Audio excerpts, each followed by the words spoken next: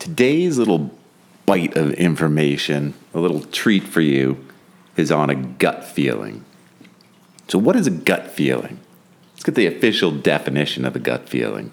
A gut feeling is an instinct or intuition. Okay, but what's an intuition? I've heard of that a lot. So let's go to the definition of an intuition.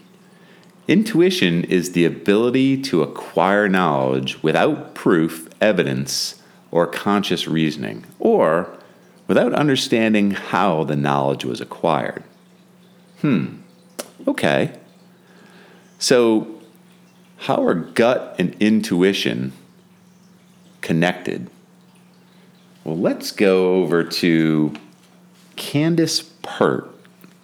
Now, I've never heard of Candace Pert before until I started researching this gut feeling and what exactly that means. Because in business, or even in life, people have said, trust your gut, trust your instincts. And other people say, no, you need the facts. Don't just trust your gut. For instance, if you're going to hire somebody, don't just go with your gut. Oh, I like this person. I think she's going to be great. Let's hire. Well, don't just trust your gut. You've got a whole hiring process, a series of behavioral interview questions that you need to ask in the same manner to 40 people or however many people you're interviewing for that job. And then do an analysis on who has a best fit for that position. They even have tests that you can give people now, behavioral tests, emotional intelligence tests, IQ tests. Now, let's go back to Candace Pert. Who's Candace Pert? She was chief of brain biochemistry. Get that, chief of brain biochemistry. If I was the chief of brain biochemistry, I'd be unstoppable.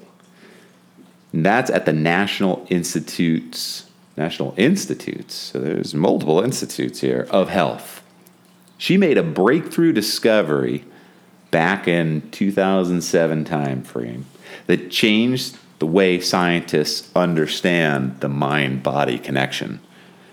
Now, I first heard about the mind-body connection from my chiropractor. It seemed a little holistic to me. I didn't really understand it until what he did worked. I wanted to go swimming. I couldn't swim. Actually, I wanted to go surfing. And I wanted to learn how to surf. I was 30, and I'd go out there, and I'd come back, and I could barely lift my shoulder, and he fixed me. And he started to explain the science behind it. And I started to understand just a little nugget of the mind-body connection.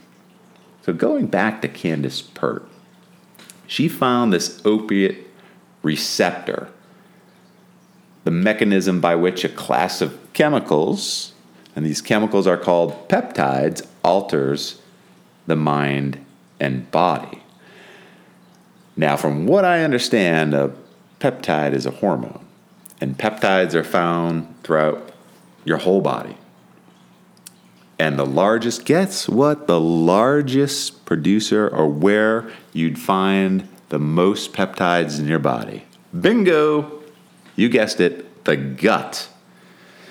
So emotions, Pert explains, are not simply a chemical in the brain. They are electrochemical signals that affect the chemistry and electricity of every cell in the body. And there's a lot of these in your gut. So we starting to see a pattern here in the trend of the gut instinct. Let's dig a little bit further into what she says. So as our feelings change, as our emotional state changes, this mixture of peptides travels throughout our body and our brain, and they're literally changing the chemistry of every cell in our body. Now, neurotransmitters are chemicals, but they also carry an electrical charge. So this is like epigenetics, where you have genes, and your genes are highly influenced by the environment. Works in a very similar way that's described here by Candace Pert. She says you have receptors on every cell in your body. They're actually little mini electrical pumps. When the receptor is activated by a matching molecule of emotion, the receptor passes a charge into the cell, changing the cell's electrical frequency as well as its chemistry. Well, hello, here we go. So this is really telling me that you're connected to everyone else, and your emotions are the key. So everything that we talk about in Find Your Inner Strength is backed by science, right? So let's look at that. It's the real change when we look at Find Your Inner Self and that Find Your Inner Strength in that program. You're really looking at yourself first and understanding that real change comes from the inside out. So your emotional state, once you can be aware of your emotions, put a label to them, define them as a feeling, understand that they change the way that you think, and then work on a positive emotional state, positive self-talk.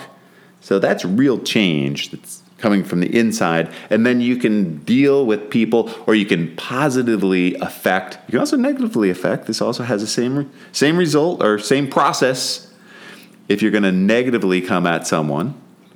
But if you want to change and be more successful, what we're looking to do within Find Your Inner Strengths program, well, FYI, for your information on that Find Your Inner Strength, real change, again, comes from the inside and then it is transmitted out. And a lot of the science is backing it in the way that we transmit electrical signals in a positive way. So think about this. Somebody who comes in and is just filled with energy. I think of Tony Robbins coming into the room, and he affects everyone as immediately as he comes in. That person comes in the room and you are instantly lifted. Either if you're in a bad mood, you're saying, oh boy, how can this person be in such a good mood? And that person who's in such a good mood is usually very productive or very successful or very good at attracting not only you, but other people into that room, because you want to be attracted, or I should say you're attracted by that positive energy.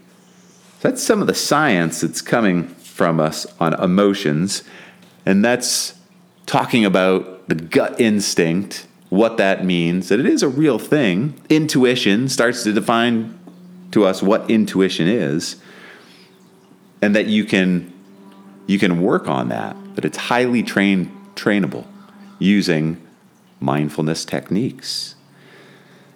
So in conclusion, Candace Pert is saying that the prefrontal cortex, the third brain, if you go back to some of the conversations I've had on the three-part brain, you realize that the third brain was the last one developed.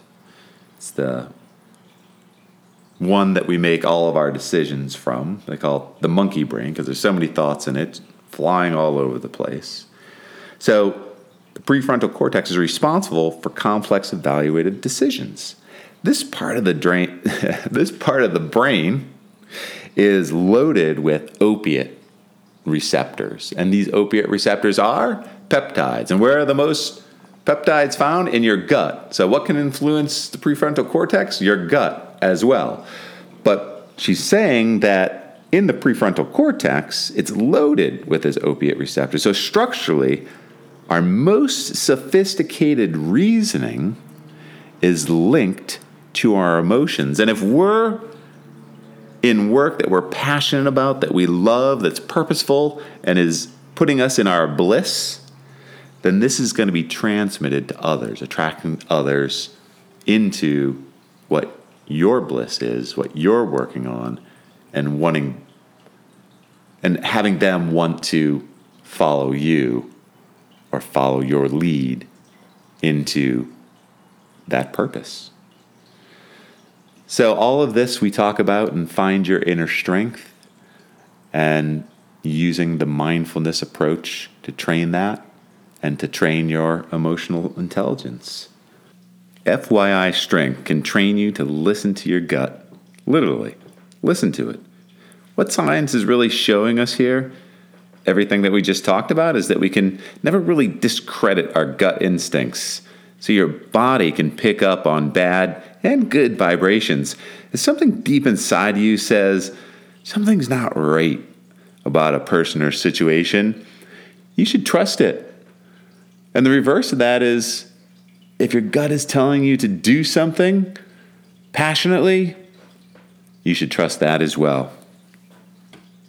So there's a little snackable bite, another snackable bite from Steve Siebold and Fearless Performances.